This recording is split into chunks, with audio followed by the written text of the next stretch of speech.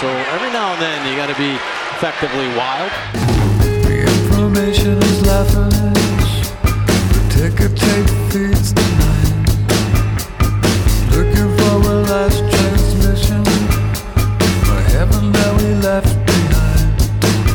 When the information comes, we'll know when we're made from. When the skyline rising, I rise, I see through you. Hello and welcome to episode 897 of Effectively Wild, the daily podcast from Baseball Prospectus, presented by our Patreon supporters and the Play Index at baseballreference.com. I am Ben Lindbergh of 538. And I am Sam Miller with... no, still doesn't. You're really trying to make this work. Trying to make it a thing. Mostly what I just want is I want you to have a little like a little hesitation where you're not sure. I like to be unpredictable. Yeah, well... For you. That was unpredictable Sam Miller of Baseball Prospectus, and I am assuming that he is okay, so I'm not even going to ask. We have a guest today. That guest is Mark Simon, he's a professional stat generator. He is officially a stats and info publishing specialist at ESPN, so he helps oversee the Stats and Info blog and Twitter, and he covers the Mets and Yankees. And some of you might remember him from Baseball Today, the dearly departed podcast that I know a lot of people have found Effectively Wild as a Baseball Today substitute, and I'm a former listener as well. And he has now become an Effectively Wild listener also, and he has a new book out, which is called The Yankees Index, and we're going to talk to him a little bit about that and some other assorted stories, his philosophies about fun facts, and maybe some players who are over and underperforming. Hello, Mark. Hi guys. Thanks for having me on. Yeah, well, thank you for coming on. So you tweeted something and also emailed me something. Yesterday, there was an ESPN Stats and Info fact via Elias about the crazy Mariners comeback on Thursday.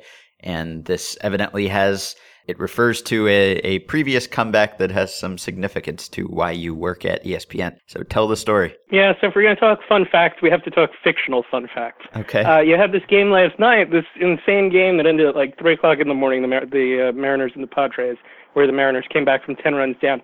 Elias found that it was the first time that a team came back from 10 down in the 5th inning or later since that goofy 2001 Indians-Mariners game, where the Indians came back from 12 down to beat the Mariners, thus preventing the Mariners from getting the 117 wins. Remember that they finished with 116, which tied the Major League record.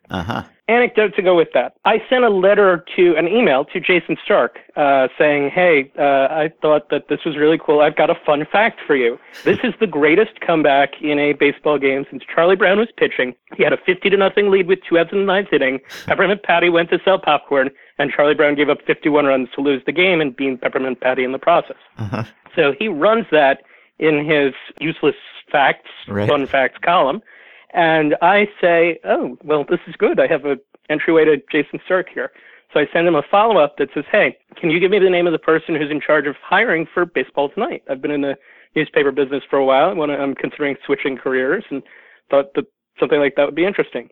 So sure enough, him not knowing me at all, he sends me the name of the producer of Baseball Tonight. I write the producer of Baseball Tonight.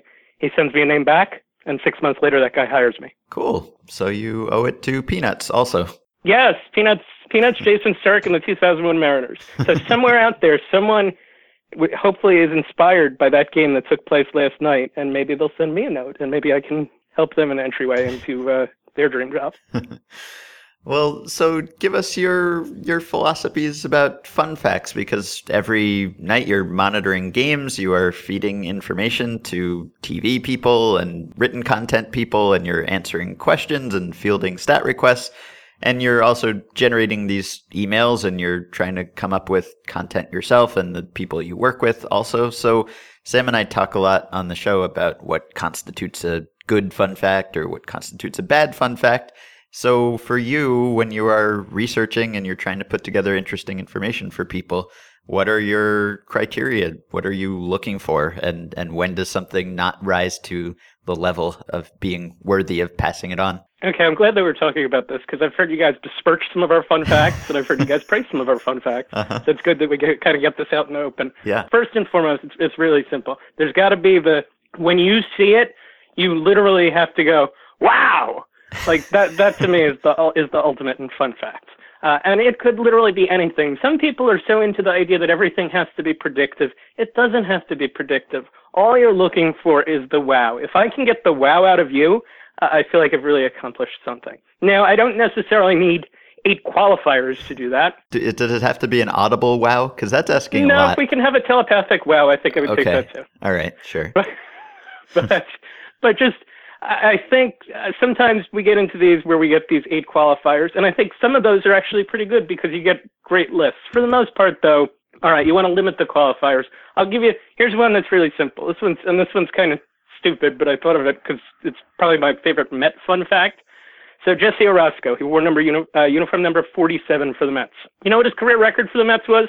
4-7. No, 47. No, 47 and 47. 47, yeah.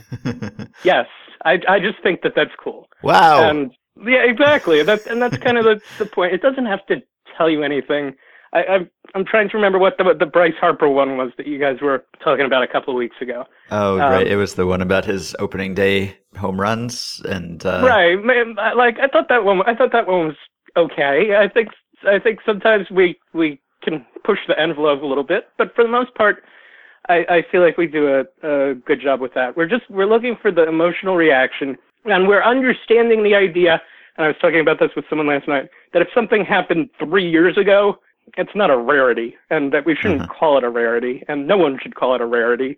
And I would hope that people are smart enough to recognize that. Mm-hmm. I think that the 47 and 47 one is a good one in it. I think it's good because it sort of, we probably shouldn't think of these things as being just one thing. A fun fact is a kind of a way of communicating, but you can communicate in this language with lots of different tones. And a 47 and 47 one is basically, it's like, it's telling a joke. It's like it's a little pun almost. It's a little bit of whimsy. And just as you might, in real life, tell a joke and someone wouldn't be like, well, that's not predictive.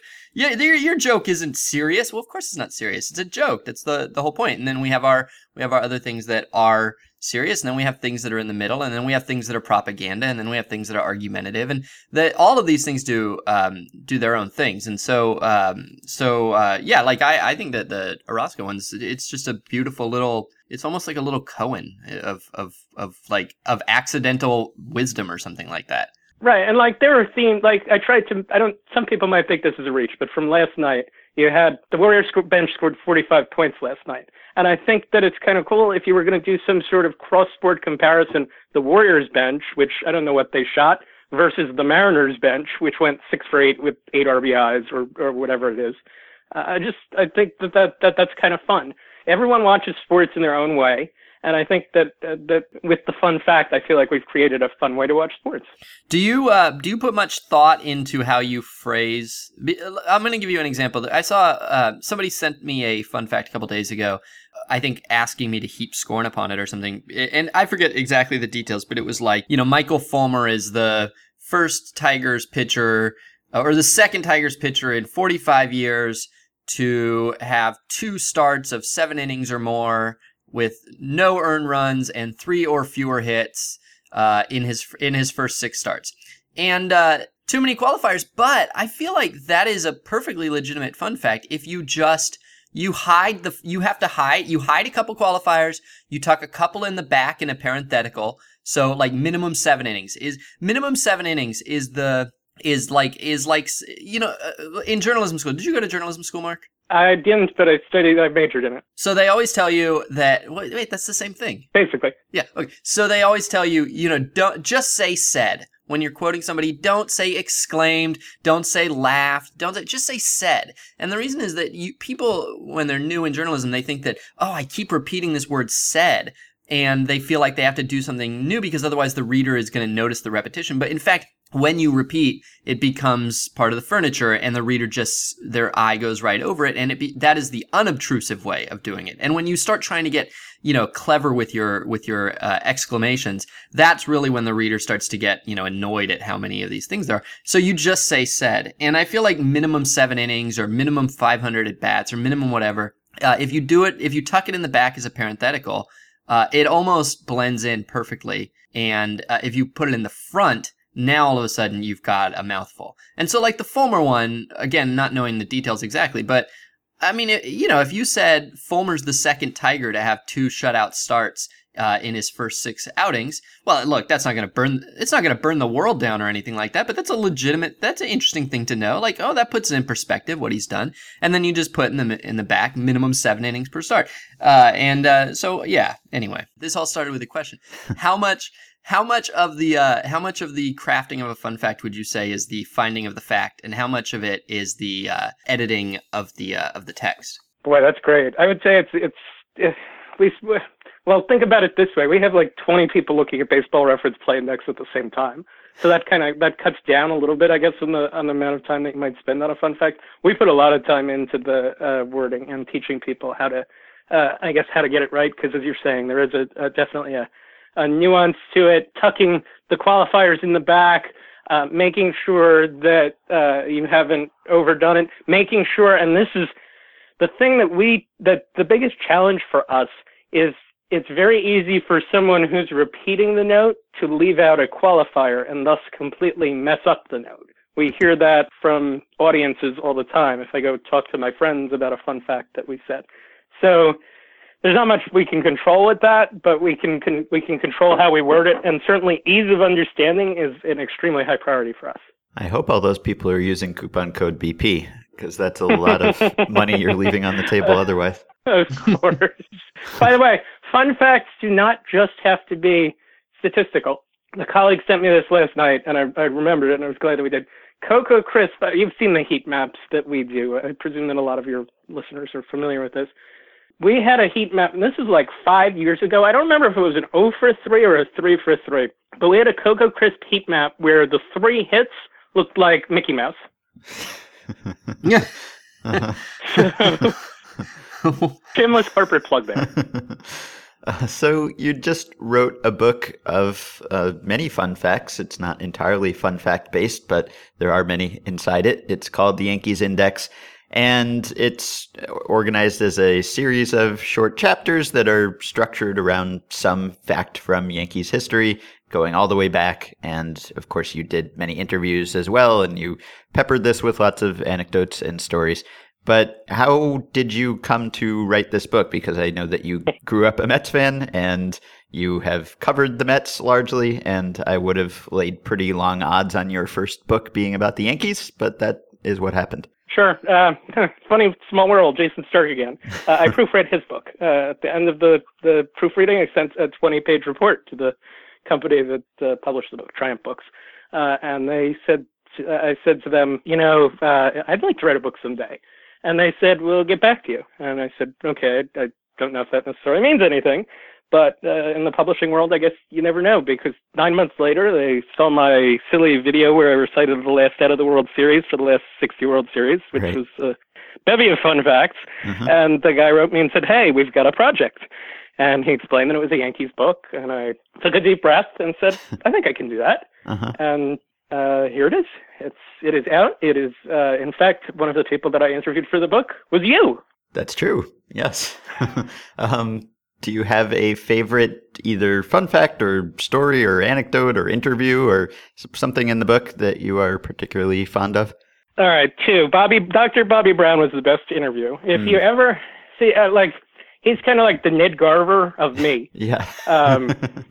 Dr. Bobby Brown is, I think, 91. He lives in Texas. He's the former president of the American League, and he also happens to have, if you fit the qualifier higher enough, and that's always key for a fun fact, I think he has the second highest World Series batting average, and he's actually rooting for Ortiz to make the World Series this year and have a bad World Series so that he can be ahead of him. But every story he told checked out. It really was the parallels between talking to him and you guys talking to Garver were like incredible. I couldn't believe how good the stories were. He was funny. Like with the Ortiz thing. He had very clear memories. I went back to newspapers from the 50s. He was fantastic.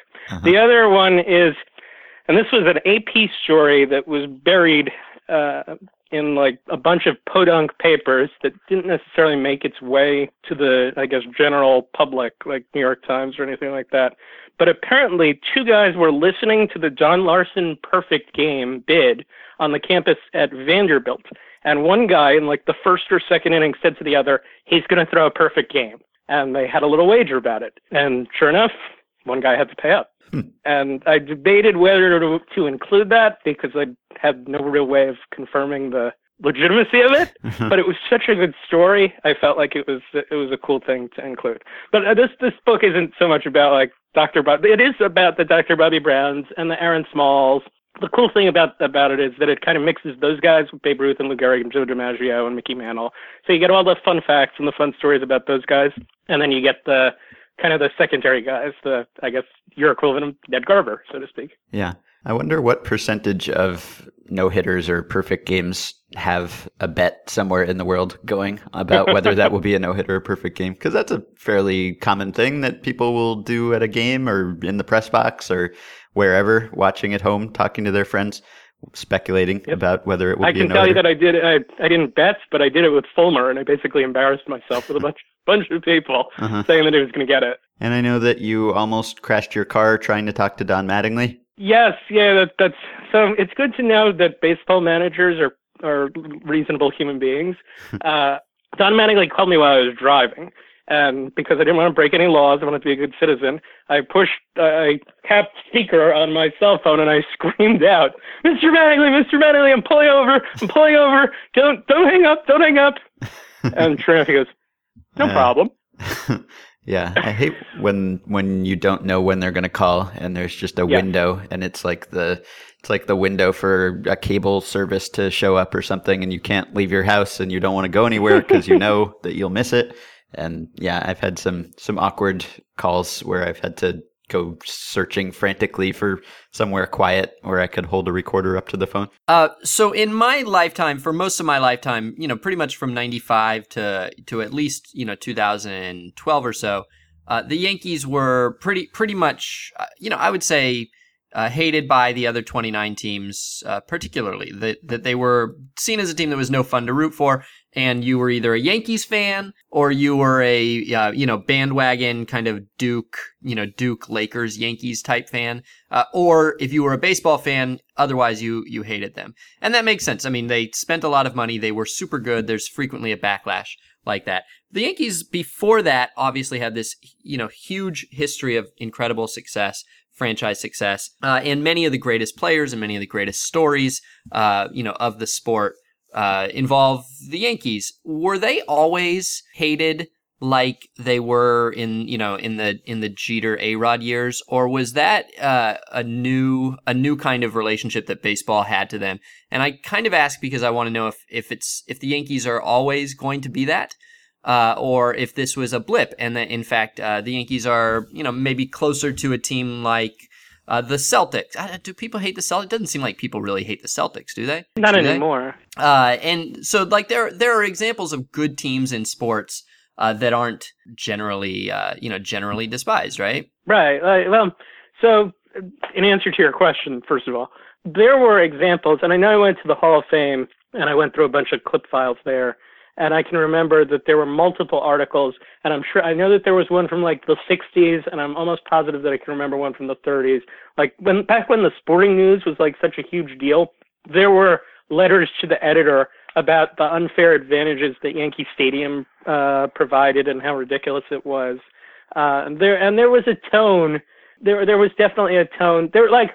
The managers, the opposing managers would always speak of the Yankees with like the utmost respect. Like you go back to like someone like Joe McCarthy or Miller Huggins, and they were kind of revered by their peers in the sport.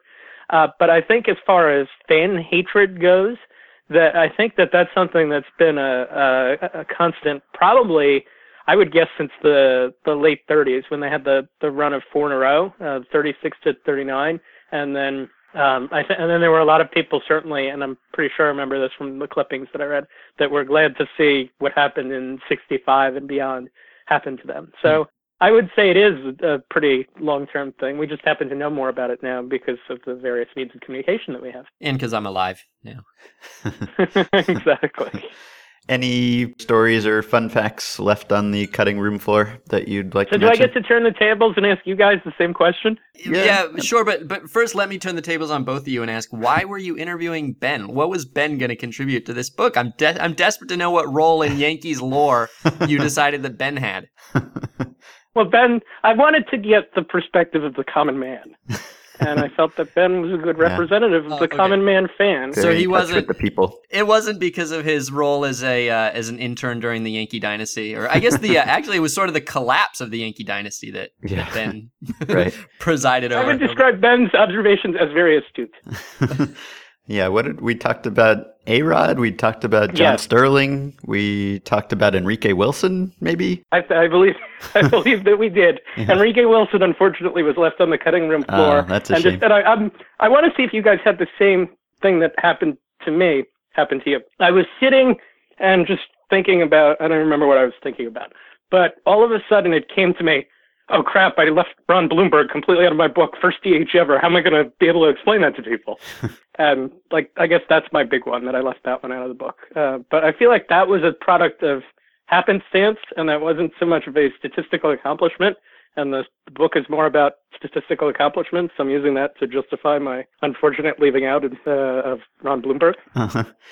Yeah, for me, there's not a ton that keeps me up at night about the book. I mean, we've been told about some typos and things that we'll fix in the next edition, and I wish we could go back and fix. But as far as actual content, we came in way over our word count, and so there was a lot more in there than there was originally supposed to be, and we were allowed to keep just about all of it, and everything that went, I think, should have gone. It was all just, it was originally sort of a long slog to get to the start of the season. And so we were cutting some of that scene setting, throat clearing stuff, which I think was good.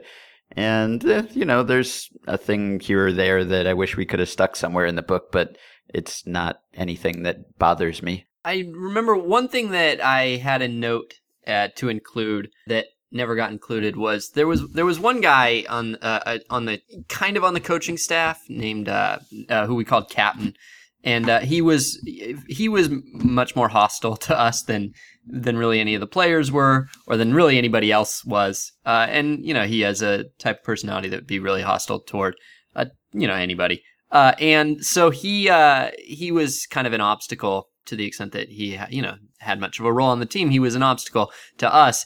And there was a point in early August when my computer got soaked with a hose, and so it didn't work anymore. It was just barely hanging on, and I was trying to save it. I was trying to either fix it or at least save everything on my laptop.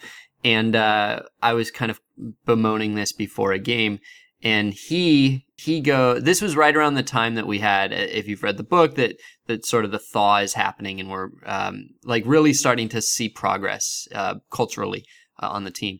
And he says, I got a guy who can fix it. Take it to my guy. And Dan was like the least computer savvy person in the world. Like, he was hostile toward the idea of computers. Oh, geez, I just remembered my favorite thing that didn't get in the book was he actually came over one time. I had a laptop, and this laptop had a mouse with like a pull-out cord, and then you'd put the cord into the USB port or whatever, and that would be your mouse. And so he comes over one time, pulling the cord, and it was like zipping up or something like that. And he goes, "What is that?" And I go, "Oh, the cord. It's just like the cord. You plug it in, and then you could take." He goes, "No, what is that?" And I go, "This is a mouse. This is a computer mouse."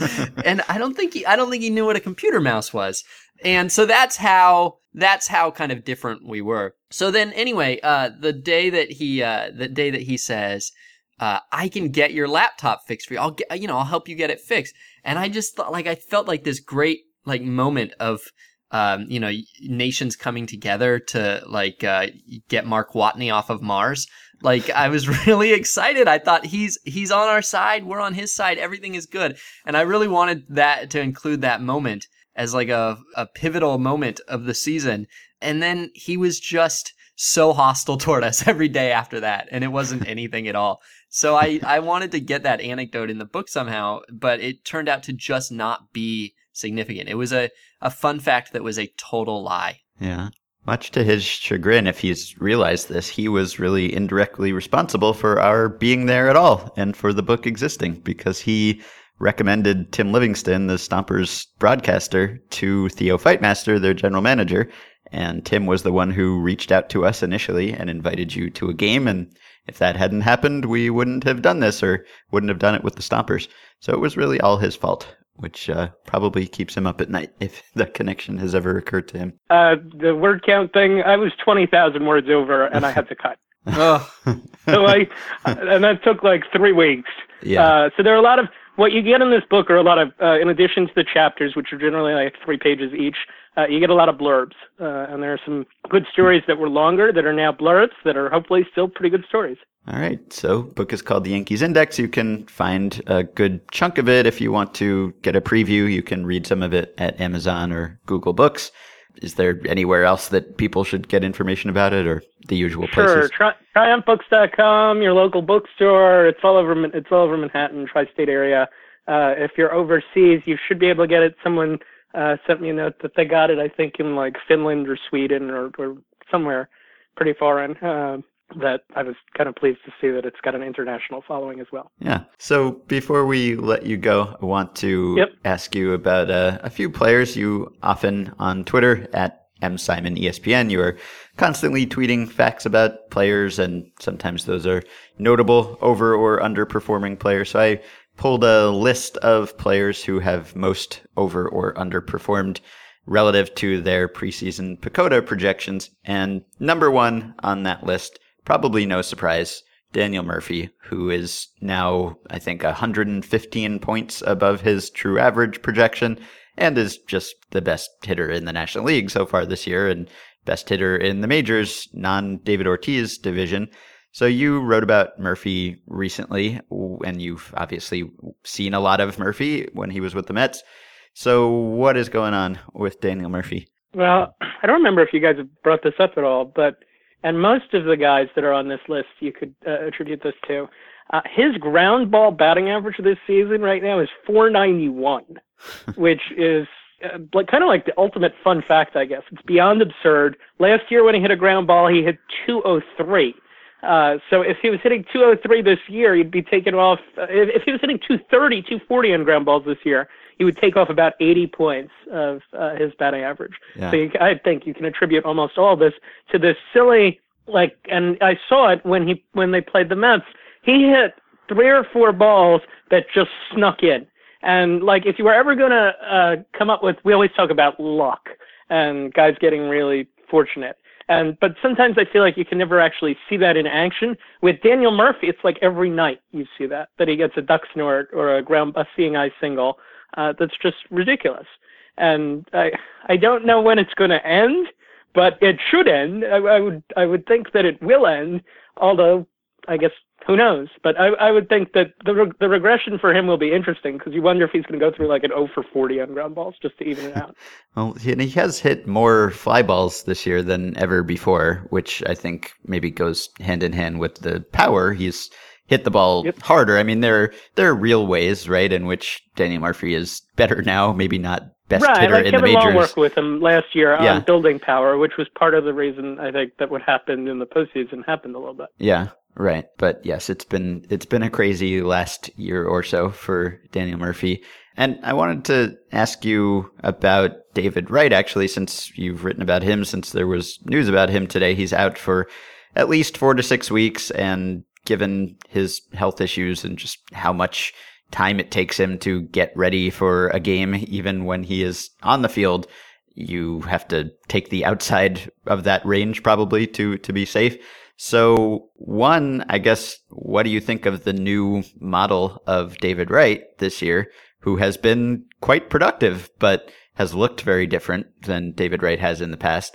And what are the Mets without David Murphy? How big a handicap for them is losing him? Well, he's getting on base, but he's been a shell of what he was. It seems like he's capable of 3 or 4 good games in a row, and then he just runs into this wall where he strikes out 10 times in 18 at-bats or something like that. And I think this latest injury, I have a feeling it's going to be a long one. They said 4 to 6 weeks. But based on what you hear and kind of the undertones of it, and what Terry Collins said about it being similar to what Bobby Parnell went through, it scares me, and it makes me wonder how much David Wright's got left in the tank. I had talked to someone who, a former major leaguer in the off season, who said that he has no idea, David Wright has no idea what he's in for post-career with the different things that he's going to have to deal with regards to the spinal stenosis, and then you throw this herniated disc on top of it. So I guess mine would be a state of concern for him. As for the Mets, who were trying to come up with names last night, the best I felt like I could come up with was like a Danny Valencia to replace him. But boy, I don't know that they can get him. I don't know that they necessarily want him because he's not a good defensive player, and who knows if he would, if the hitting would carry over for a whole season. But it's definitely a big concern. And I think it was wishful thinking to think that David Wright would get through this season unscathed. Yeah. I mean, it's impressive that he hit for as much power as he did, because his isolated power was higher than it had been since 2010. So it's amazing that what he was able to do when he made contact. The problem was that he was having so much trouble making contact. Yes. Right. All right. So, and he can't throw. Yeah, that too. The movement is definitely inhibited. So I sent you this spreadsheet of over and underperforming players. Anyone else you want to single out? Anyone with interesting numbers that make you optimistic or pessimistic? All right, yeah. So there were a couple. One was, and this ties back to yesterday too, was Kyle Hendricks and whether or not he can keep this up at the rate that he's pitching. And I'm actually looking on the spreadsheet for him right now to see where he was. But his hard hit rate this season is second best in MLB. He's between, and here's a fun fact, he's between Kershaw and, he's between Syndergaard and Kershaw. Syndergaard's 1, Kyle Hendricks is 2, Kershaw's 3. And there isn't that much of a, you guys, the true ERA is 3.9, and the predicted was 4.2. So I guess the gap on him isn't that big. But the question becomes, can he stay at a 2.9 ERA for the rest of the season?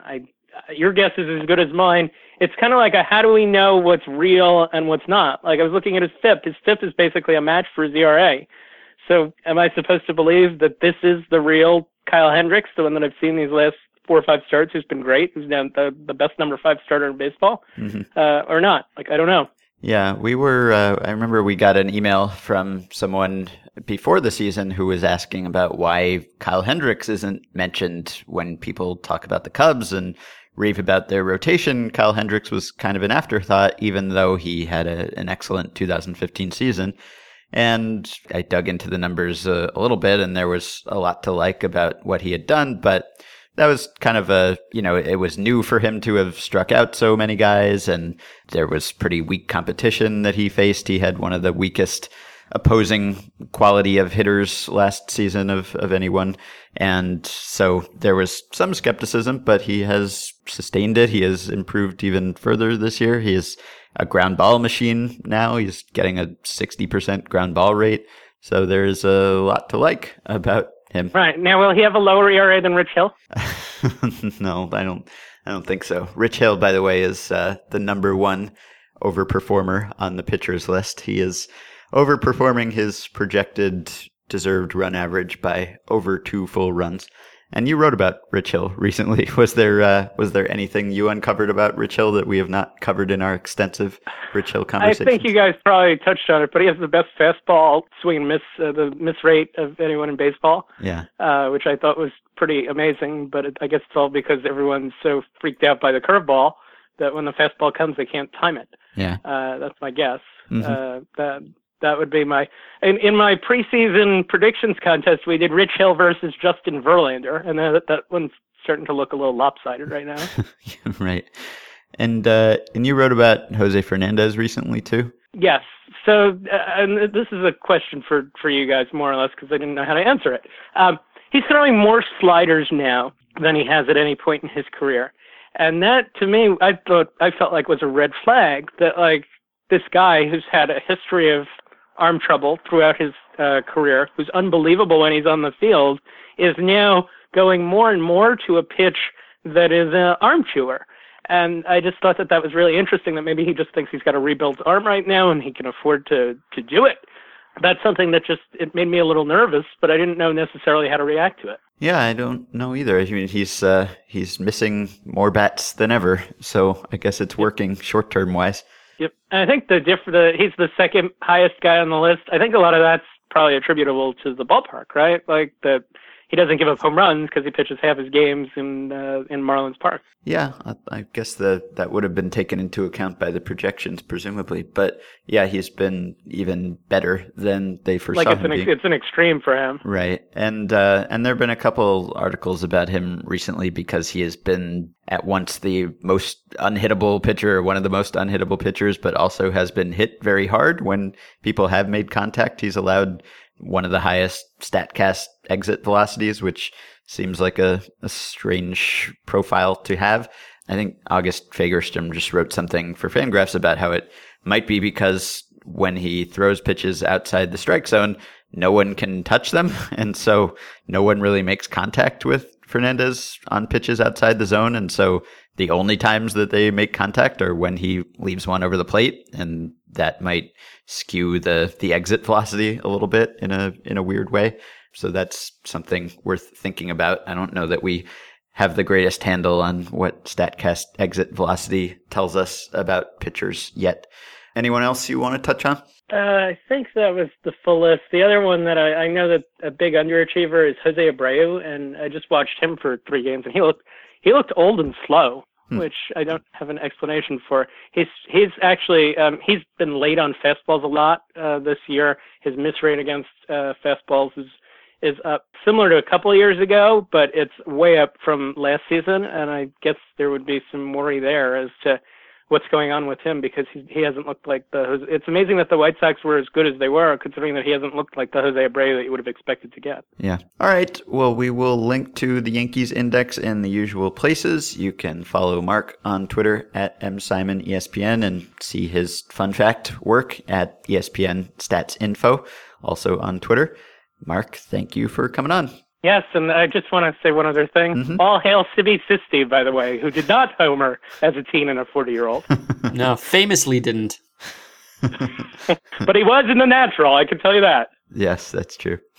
All right, so that is it for today. You can support the podcast on Patreon by going to patreon.com/effectivelywild. Today's 5 Patreon supporters are Chris Hutchison, Josh Mank, Jeremy Bernfeld, Jacob Kagai, and Jay Barnett. You can buy our book, The Only Rule Is It Has to Work, our wild experiment building a new kind of baseball team. If you have a father who might like a baseball book, order a copy today, have it in time for Father's Day.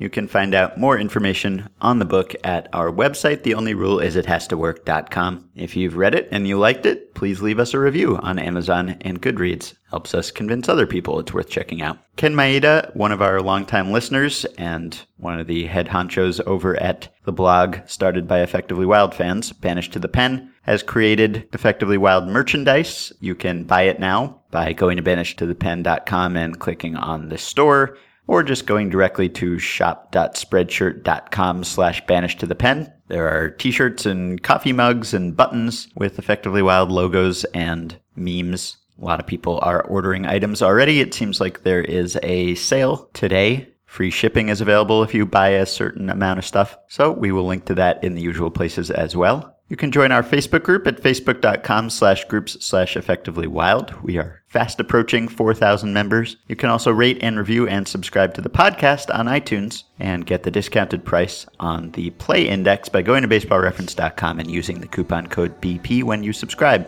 You can send us emails at podcast@baseballprospectus.com or by messaging us through Patreon. By the way, next week at some point, I think we will be having Stomper's general manager and prominent book character Theo Fightmaster on the podcast to do a sort of book club episode and answer your questions about the book. So if you have Stompers and book-related questions, please send those to us via the usual channels. Use subject line book club so we can easily pick them out. And no, you don't have to send the question about why he's named Theo Fightmaster. We will make sure to answer that one. So that is it for this week. We hope you have a wonderful weekend, and we will talk to you on Monday. Information, that's what I